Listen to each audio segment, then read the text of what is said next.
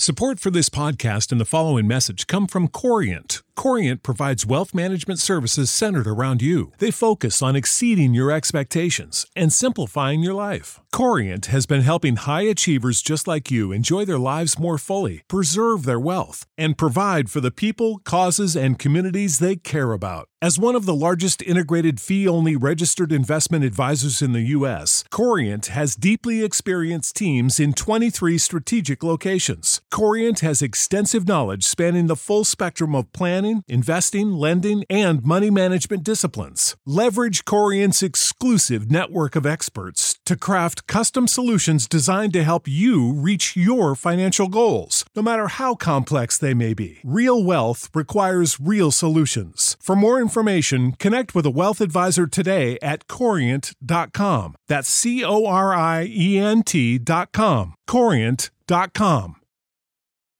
Why are so many dogs suffering from health issues? Actress Katherine Heigl, who's helped over 16,000 dogs through her foundation, says she's seeing more issues with dogs' joints, odors, and health than ever before. After doing a ton of research, she feels there's one place we can look to improve any dog's health: their food. What she discovered is that the way many dog foods are made can actually create toxins that could be wrecking our dog's health. And this is true even for many premium brands. Fortunately, she found that just by adding a few special superfoods to her dog's food, she saw huge transformations in their health.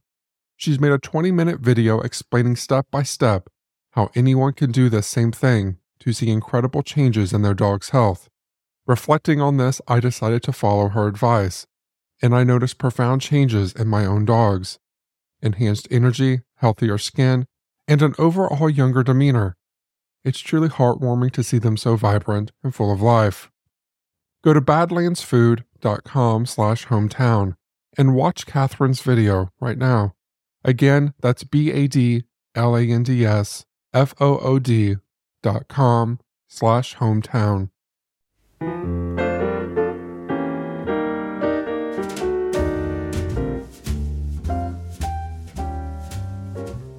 Last episode, we sat down with Brandon at the Beat Museum in San Francisco to learn more about the Beat movement and the way it forever changed the way Americans have thought about not only literature, but life itself. In this episode, we're going to be looking specifically at the relationship between this movement and the city of San Francisco, which has been home to so many interesting people and scenes over the years. This was the epicenter of that particular movement. Granted, it was a bi-coastal movement. A lot of these people came from New York and thereabouts in the East Coast and made their way out here eventually. There were also people that were already here and that were fomenting a counterculture group and various artistic movements. But there's a lot of things about San Francisco that naturally engendered a lot of different artistic and literary movements. I think there's something about San Francisco being this city on the edge of the world. In all of our travels, we've noticed that islands and mountains tend to create unusual local culture. The isolation of these places allow them to develop unique identities, less influenced by mainstream culture. For those of you unfamiliar with the geography of San Francisco, it's right at the edge of the Pacific Rim, attached to the mainland by a rather skinny peninsula. For all intents and purposes, San Francisco is an island. Brandon explained some of the ways San Francisco's location made it a focal point for so many counterculture movements in the 20th century. There's a scene in Jack Kerouac's novel On the Road when they reach San Francisco for the first time and they're driving in a car across the Bay Bridge. Neil Cassidy says, "There's no more land. Can't go no further because there ain't no more land." And I think that aspect, whether subtly or overtly, was something that's influenced a lot of different people over the years, a lot of literary figures. I think it was Oscar Wilde that said something about anyone said to have gone missing is said to have been seen in San Francisco. I think it's kind of like that last city on the West Coast before the wide Pacific Ocean. I've actually had people my age describe to me that, yeah, the reason I'm here is because I can still be in America, but I'm like right at the threshold of it. that it is like this place on the edge. And so I think that was part of why that became popular. There's a whole bunch of reasons. You could probably write a book, and I'm sure someone has at some point, about what it is about the nature of this place and what it means, and the reason that so many people wound up here, and the reason that it became the epicenter of so many counterculture movements. A lot of that was because of the Beat Generation and what they were doing here in the 50s. But how did they get here is the big question. And I think a lot of that comes out of World War II. I think it's easy to forget that this was the main point of embarkation for soldiers heading off to the Pacific Theater. People were boarding troop ships up at the Fort Mason Depot, just really only a few blocks to the north. And when they were dropped off again, if they survived the war, you get dropped off here in the city, and your commanders would be like, hey, thanks for your service, have a nice life. There's this recurring image of this former sailor standing on a dock at Fort Mason or thereabouts with his sea bag next to him, looking off at the skyline and being like, well, what now? My own grandfather was born in 1922, the same year as Jack Kerouac, and served in the Navy in the South Pacific through the war. And we used to have conversations that most people that went off to World War II, whether to the Pacific or to Europe, it was sort of a tacit understanding that you weren't coming home, or at least the odds were really slim. You lived moment by moment, battle by battle, and hoped for the best. But there really wasn't a whole lot of hope of making it out again. As the war drew on and people faced the reality of probably having to invade mainland Japan, it seemed like survival was a less and less likely eventuality. But there were a lot of people that did make it back, obviously, and people were plunked down here in San Francisco, and many of them who'd never been here before and didn't really have any real experience with it. Really, before the counterculture became a thing here, before the beat movement, before all the things that came after it, from the hippies to the adult scene here on Broadway, or any of these things that kind of established this city's reputation, it was just a kind of an unremarkable port city. If you were in the Midwest, for example, and you hear about San Francisco, oh yeah, that's that place on the West Coast, but there wasn't a whole lot of distinction to it, or like much of a draw. But all of a sudden these people found themselves here, and they were like, this place looks pretty nice. Let's see if I can make a go of it here. This is something that the poet Lawrence Ferlinghetti talks a lot about, is that the war displaced a lot of people, whether it was people migrating throughout the country looking for work in the war industries. We have a Rosie the Riveter Museum over in Richmond that a lot of people don't even know about, but that was a big thing. Women were moving into the workforce and working like hardcore industrial jobs. And a lot of the descendants of former slaves were moving up from the South and migrating throughout the country, in many cases for the first time. And they ended up here as well. And you've probably heard of the Fillmore jazz scene. People started calling that stretch of Fillmore Street like Harlem of the West, because it became a huge black arts movement center. And that was something that also inspired the Beat Generation. They were super into jazz, and that was kind of their soundtrack. And so what was happening during the war was that all these people were migrating and moving around and finding themselves displaced for one reason or another, and settling in places that they probably didn't expect. And whenever you do that, whenever you add that sort of random element, it causes some interesting things to happen. I asked for an example of how this migration and displacement impacted the Beat Generation in particular. Traditionally, in major American cities, that was where you found, large enclaves of immigrants from all over the world. Places like New York City, just like here, you have Little Italy and Chinatown are right next to each other. You have all these pockets of places where people settle, probably largely because at some point someone from this country or that country moved to a given place, and they became the only person that spoke the language.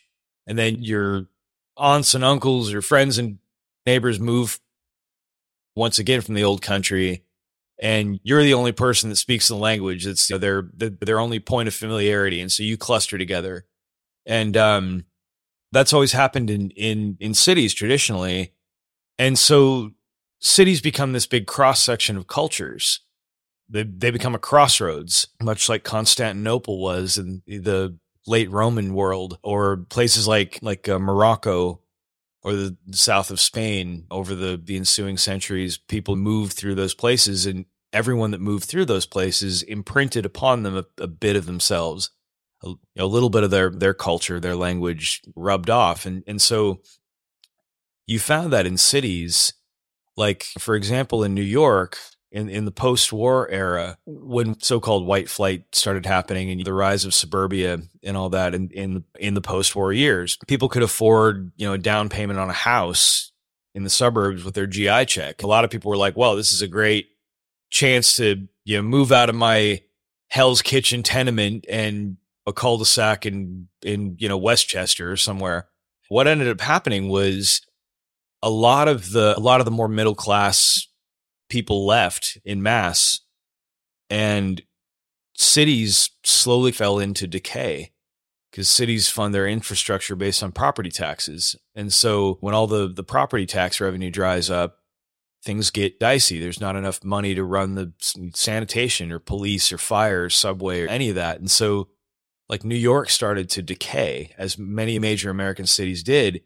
But what was interesting was, as urban decay set in and rents went down, if you were willing to put up with some of that, you still could have access to a lot of the things that a city afforded. And that was the closeness of community. That's really the core of that, is like why places like New York City, places like Greenwich Village and the Lower East Side like that became such incubators of such now well-known art scenes. All those things that happened there was because people could live there for cheap. And that's something that really is the crux of all of that. Here in North Beach, since we're talking about San Francisco here, and I keep going on about New York, here in North Beach, so much of the housing was actually built for people who were itinerant workers, like sailors and longshoremen. Like above most of these storefronts, including the one we're sitting in now, were these single room occupancy hotels. Just a tiny, like practically a cell of 15 by 20 with a sink in the corner and a bathroom down the hall, usually no kitchen. One of the things that people often ask, why North Beach? Why did the poetry scene blow up here as opposed to, I don't know, the Mission District or Pacific Heights or someplace like that? And I think a lot of that had to do with, once again, North Beach was a community of immigrants. North Beach is just San Francisco's name for Little Italy. That's really it. And I mean, obviously it included a lot of other people as well, but back in those days, it was heavily Italian. And this is the Italian quarter of town. And because many of the people in the community made their living from the sea, it was in close proximity to the sea. So many of the Italian immigrants here, they were fishermen, they were longshoremen, they made their living from the port. This was the first place that when you got off a ship that arrived in San Francisco, this was the first place you came. And all those connections and that constant sort of infusion of new people and from all sorts of different places, I think that had a lot to do with it. One of the earliest incarnations of what would later be called the San Francisco Renaissance, which is the umbrella term that encompasses the Beat Generation and all the other things that were happening in San Francisco artistically mid-century, was actually over on Fillmore Street. And this connects a little bit later, but I think I mentioned how the lower Fillmore, like around Fillmore and Geary, were like the Fillmore Auditorium that became famous in the 60s for all the rock concerts. That was the old Fillmore, and that was, what was called by many people the Harlem of the West. It was the Jazz District, Black Arts District. Just north of that, in what's now the Marina, there was a small little enclave of art galleries that popped up in the late 40s through the early 50s. And a lot of the people that opened those galleries had connections to the Art Institute over here on Chestnut. And once again, these are people that, many of whom were coming out of the armed services following World War II. They had their GI checks, and they were like, look, I've just been shooting at people and getting shot at for the last 4 years. I think I'm going to take up painting. I think one of the things that a lot of people don't really consider about the various different artistic subcultures that popped up after World War II was that a lot of it had to do with the fact that so many Americans went back to school. And it seems like such a simple thing, but it's true that all of a sudden you had all these people that were going back into not just academia, but learning different trades, learning different artistic skills. Lots of people went back to art school, and they learned music, or they learned painting, or they learned theater, or they learned writing, all these different disciplines. And they were also being exposed to new ideas for the first time, seeing a lot of really awful things in the conduct of war, and as well as seeing a lot of new places and new cultures and new people. And so there's this gigantic opening of the American mind, as I like to think about it. And so in the late 40s or thereabouts, there were all these artists that were gathered around the Art Institute. And a lot of them were very much aware that they were outsider artists. They didn't have major reputations or anything like that. And so many of them reasoned that, well, the only way that we're going to be able to show our stuff or make anything from what we're doing is if we do it ourselves. And so that itself engendered this do-it-yourself mentality with regard to self-promotion and, getting their work out there. In 1947, the poet Madeline Gleason was instrumental in organizing one of the first festivals of modern poetry, as they called it, at a long since gone art gallery over on Gough Street. And that's one of the moments that's considered the beginning of the San Francisco Renaissance.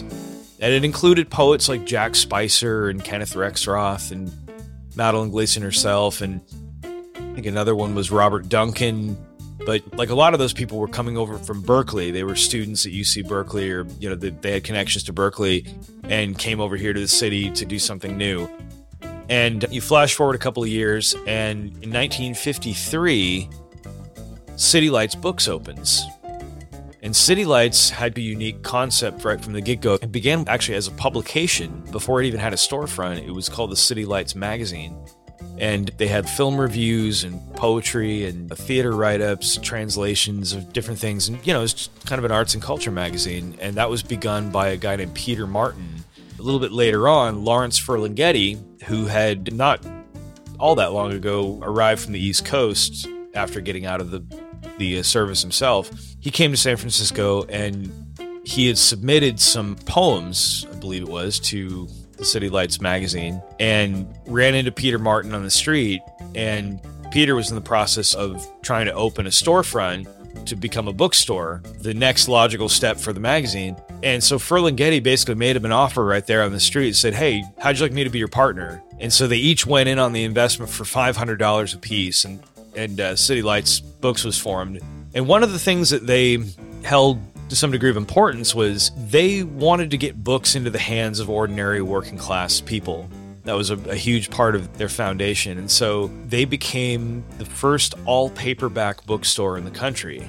And that was significant because at the time we were still letterpressing books. And so to buy hardcover volumes was quite expensive.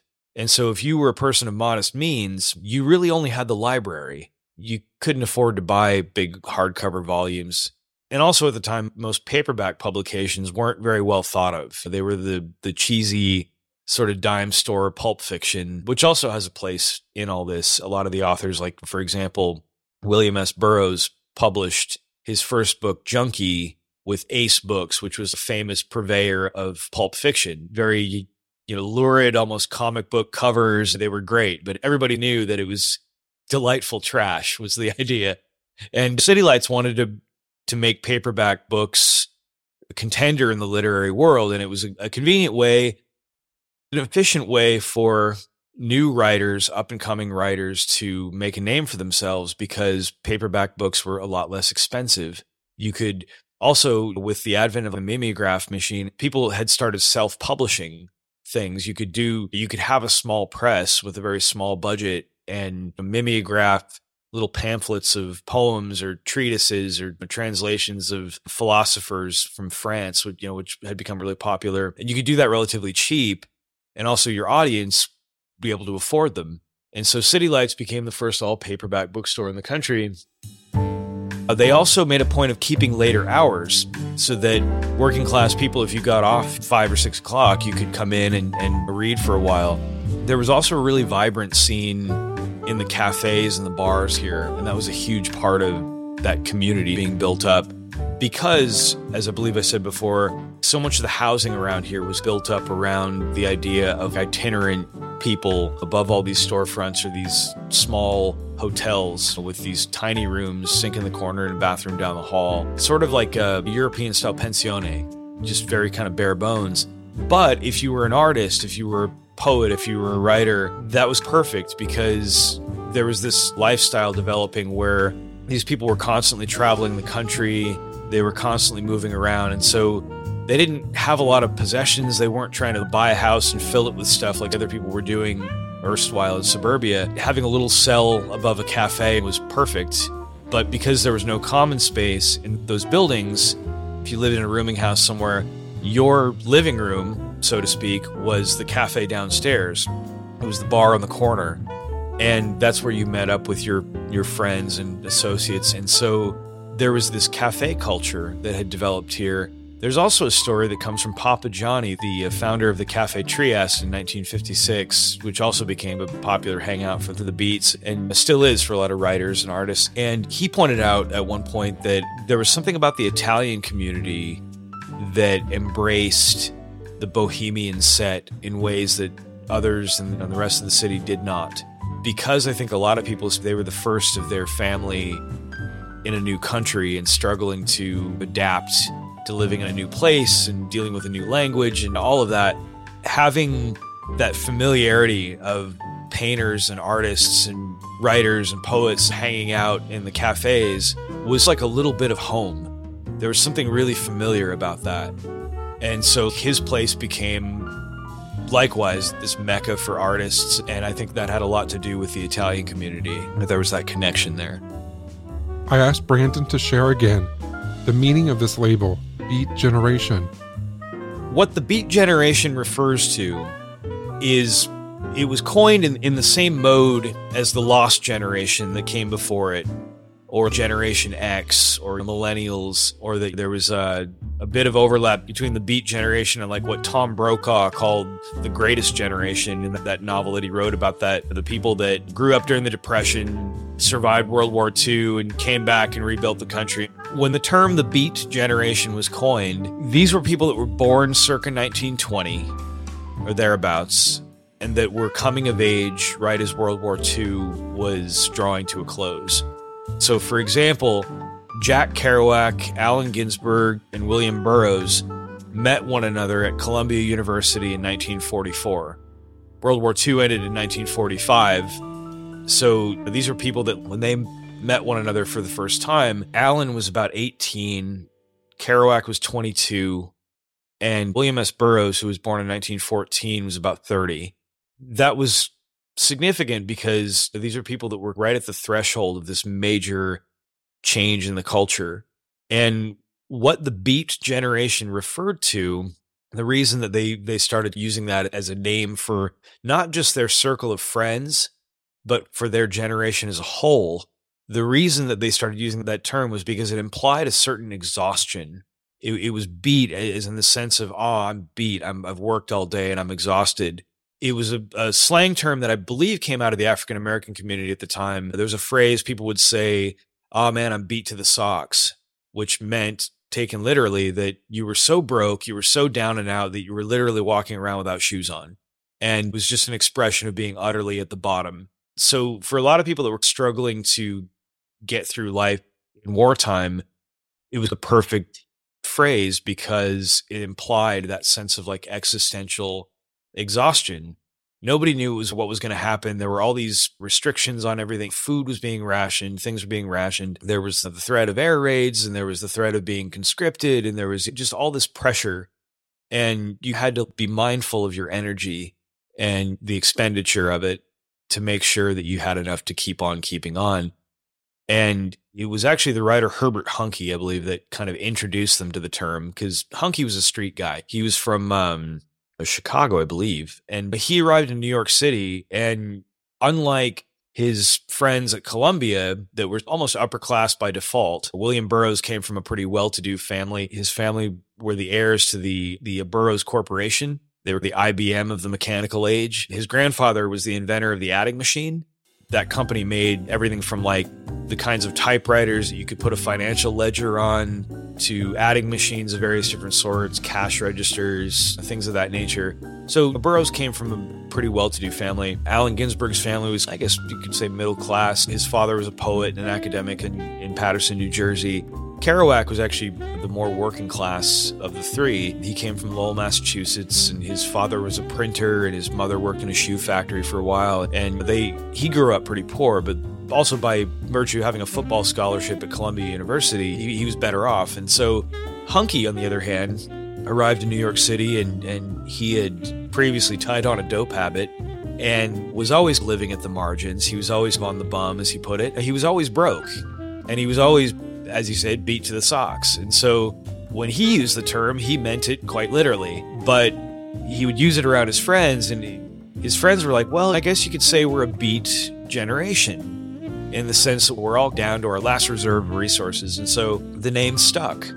And it also brought a lot of other implications. Kerouac, being a pretty devout Catholic, he decided, no, it's not necessarily beat as in down and out, but it's beat as in the sense of the Beatitudes, the Sermon on the Mount, the blessed are the meek, for they shall inherit the earth. And his narrative, the idea that he was always trying to push, was that theirs was a generation interested in compassion and sympathy and taking pleasure in life and simple things, and that it wasn't necessarily this sort of dour, down and out thing. But that was the thing. All of these people came together on the basis of they just really loved ideas.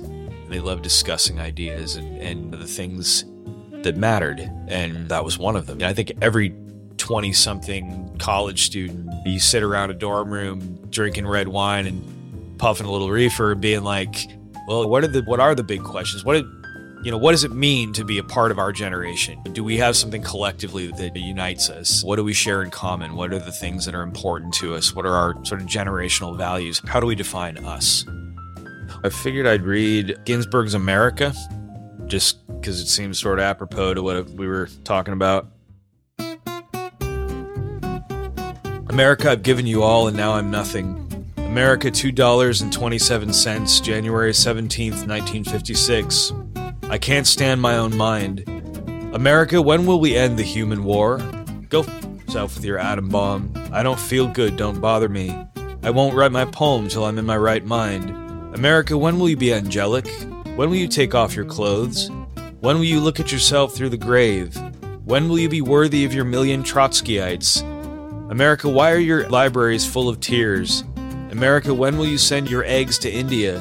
I'm sick of your insane demands. When can I go into the supermarket and buy what I need with my good looks? America, after all, it is you and I who are perfect and not the next world. Your machinery is too much for me. You made me want to be a saint. There must be some way to settle this argument. Burroughs is in Tangiers. I don't think he'll come back. It's sinister.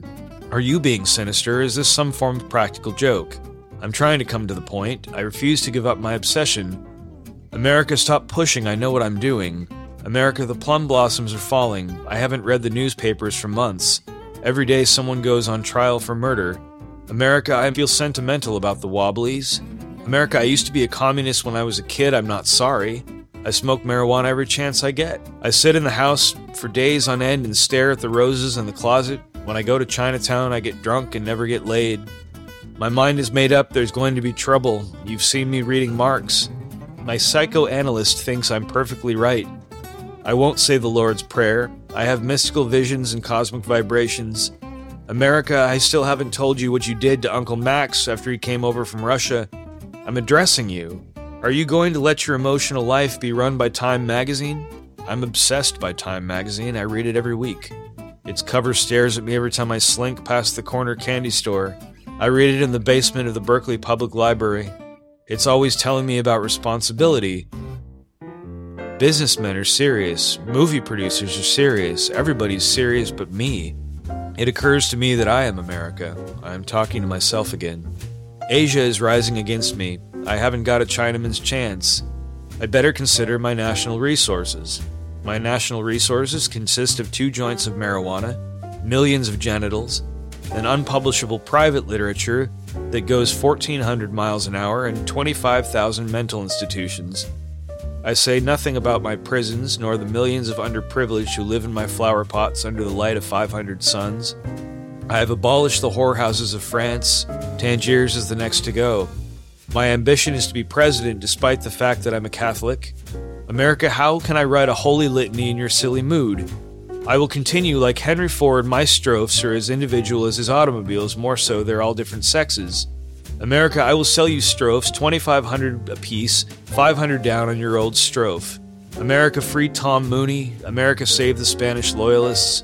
America, Sacco and Vanzetti must not die. America, I am the Scottsboro Boys.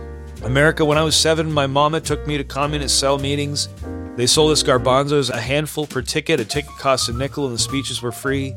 Everybody was angelic and sentimental about the workers. It was all so sincere, you have no idea what a good thing the party was in 1835. Scott Nearing was a grand old man, a real mensch.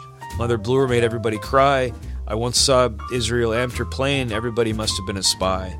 America, you don't really want to go to war. America, it's them bad Russians. Them Russians and them Chinamen and them Russians. The Russia wants to eat us alive. The Russia's power mad. She wants to take our cars from out our garages. Her wants to grab Chicago. Her reads a red Reader's Digest. Her wants our auto plants in Siberia. Him big bureaucracy running our filling stations. That no good. America, this is quite serious. America, this is the impression I get from looking on the television set. America, is this correct? I better get right down to the job. It's true I don't want to join the army or turn lathes in precision parts factories. I'm nearsighted and psychopathic anyway. America, I'm putting my queer shoulder to the wheel.